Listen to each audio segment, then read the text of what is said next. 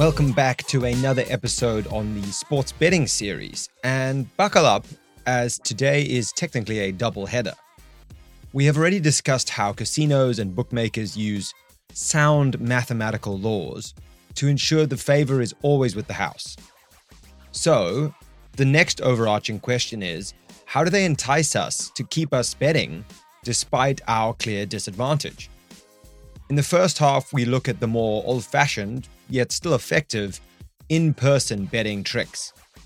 And in the second half, we turn our attention to the perhaps more perturbing world of online gambling. Oh, and I realize I've been completely lacking in puns in recent episodes, but today you might actually get lucky. Enjoy.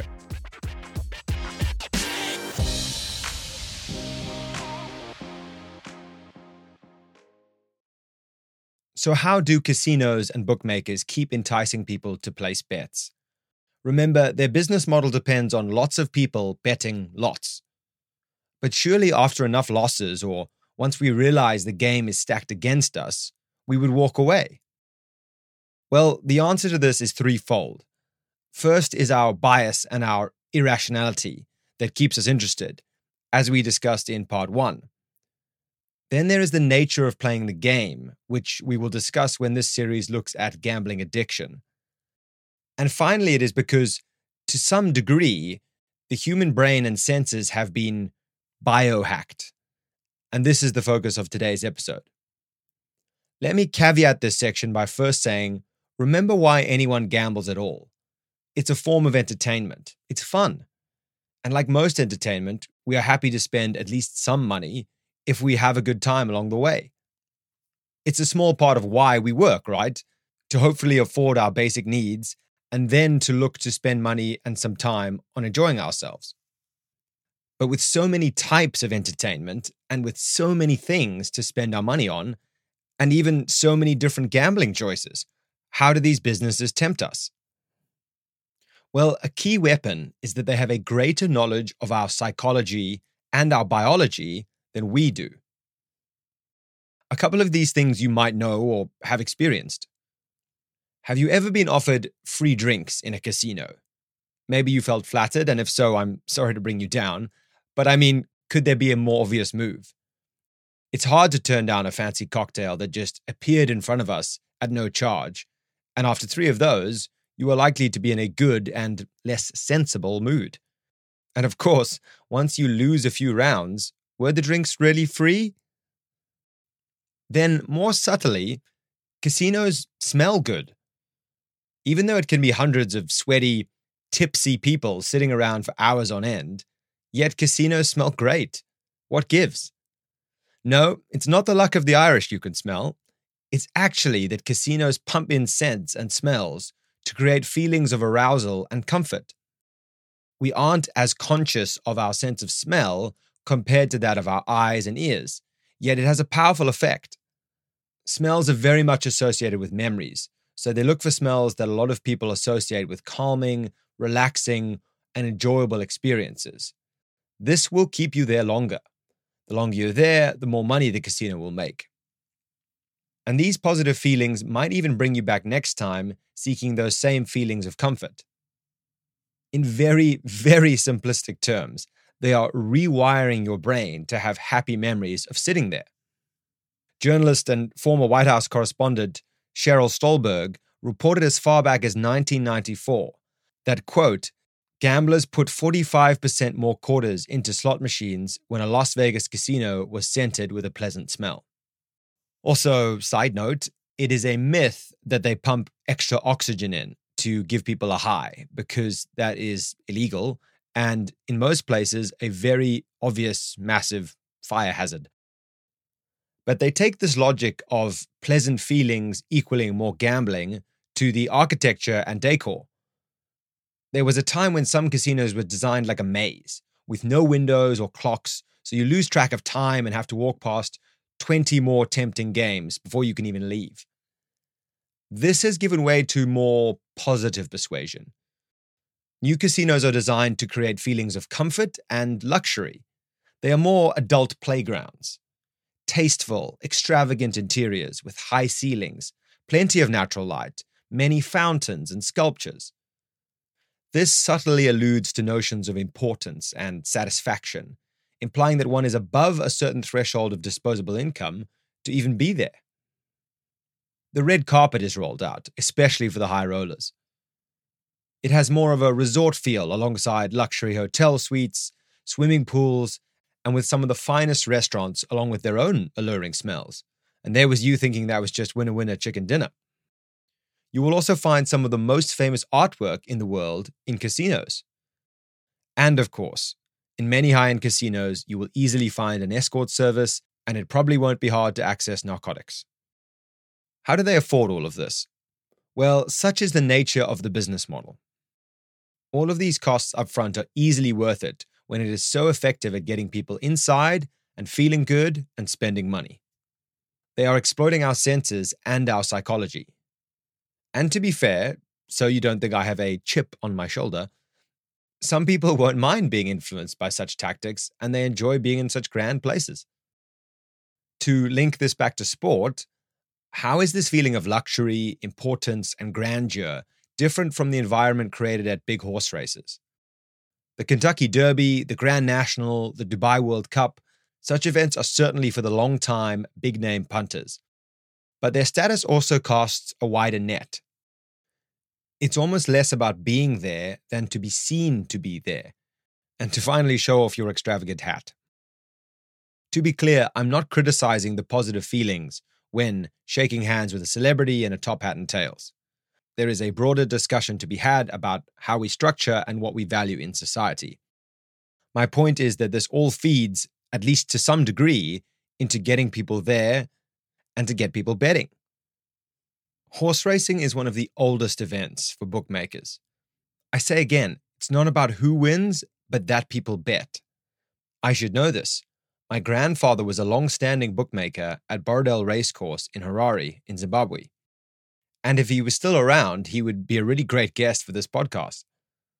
But thinking back to what he did tell me over the years, one justification for this kind of social conditioning that has happened around racecourses is that it is a social event. Especially in my grandfather's day, when you could not bet remotely, it meant a day out with friends. It meant dressing up, having some nice photos taken, having a good meal, or having a few drinks. Additionally, these other pleasant features break up the day, so one is not hanging on every race. And betting can be interwoven with some good conversations and, frankly, some good distractions.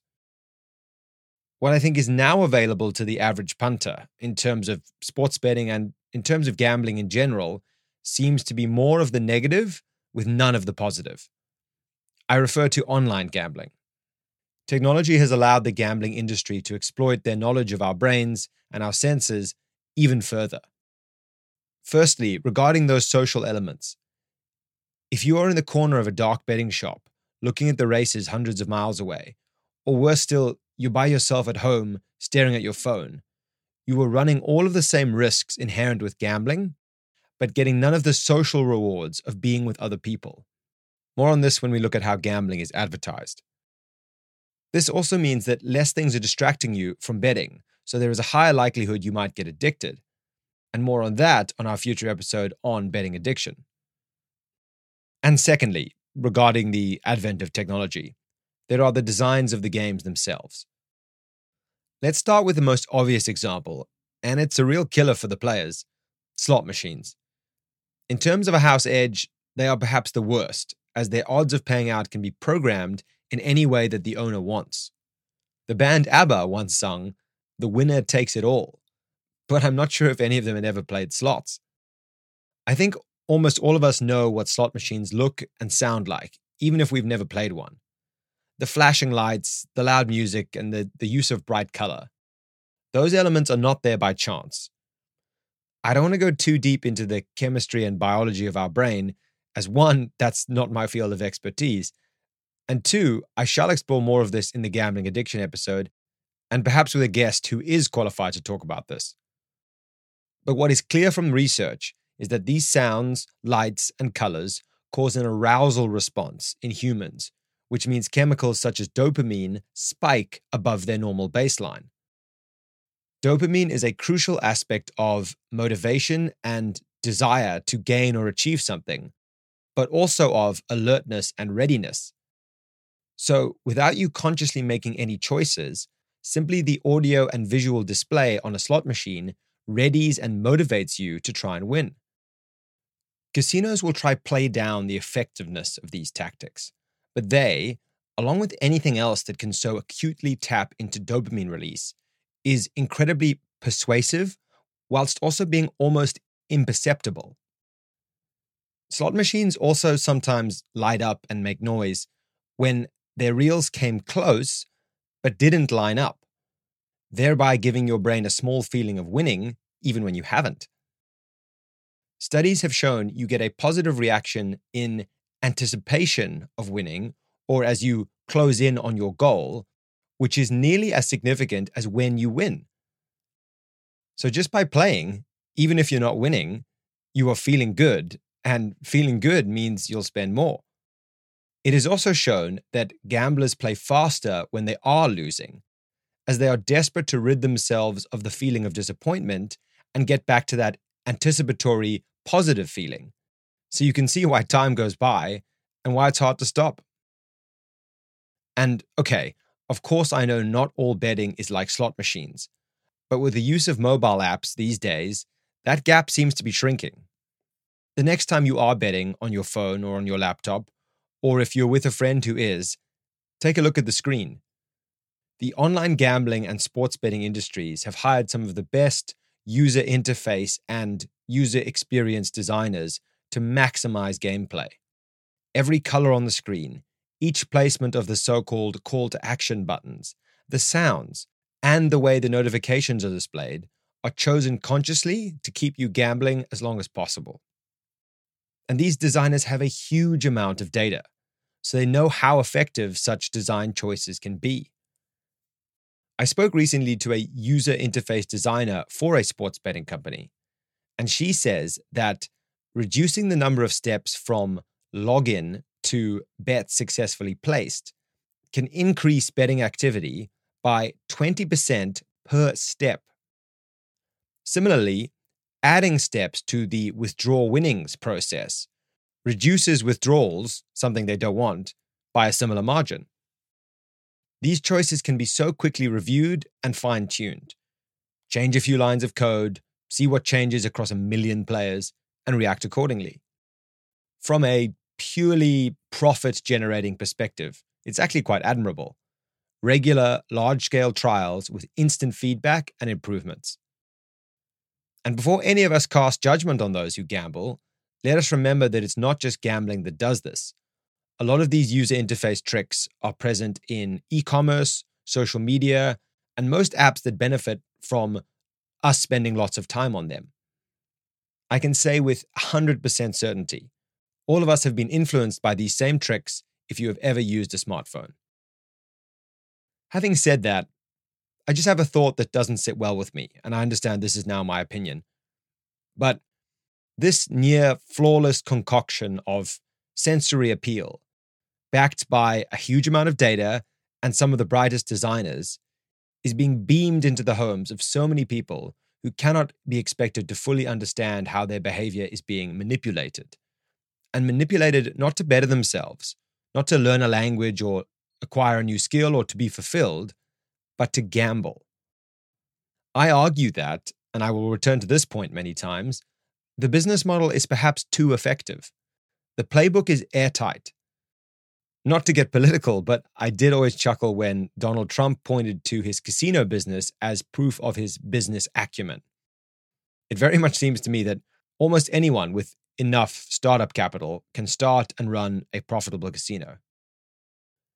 Let me wrap up here by saying that the evidence I have just presented to you makes it clear that those who design and build the institutions and companies where we bet know us better than we know ourselves. They know us at a chemical level, they have studied what excites us and what motivates us, and they are using this knowledge to subtly get us to the table or to the betting app. And simply being aware and conscious of this is our first defense in not getting completely caught up and carried away in the fairy tale that could end in, amongst other things, defaulting on your mortgage. And it also means that hopefully when you do fancy a bet, you can place it, you can go to the match, and you can enjoy the whole package of the social occasion, not just the temporary highs and potentially permanent lows offered by the little colorful numbers on your phone screen.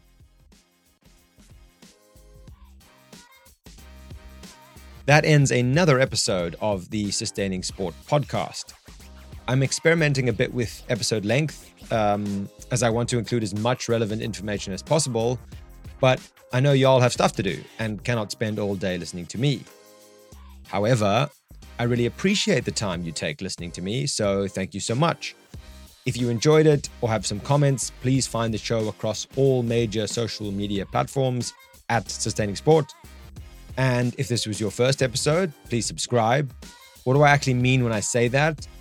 I mean, if you're on Apple Podcast or Spotify, for example, scroll to the top of the show page and there will be a little button that says either follow or subscribe, which you can hit.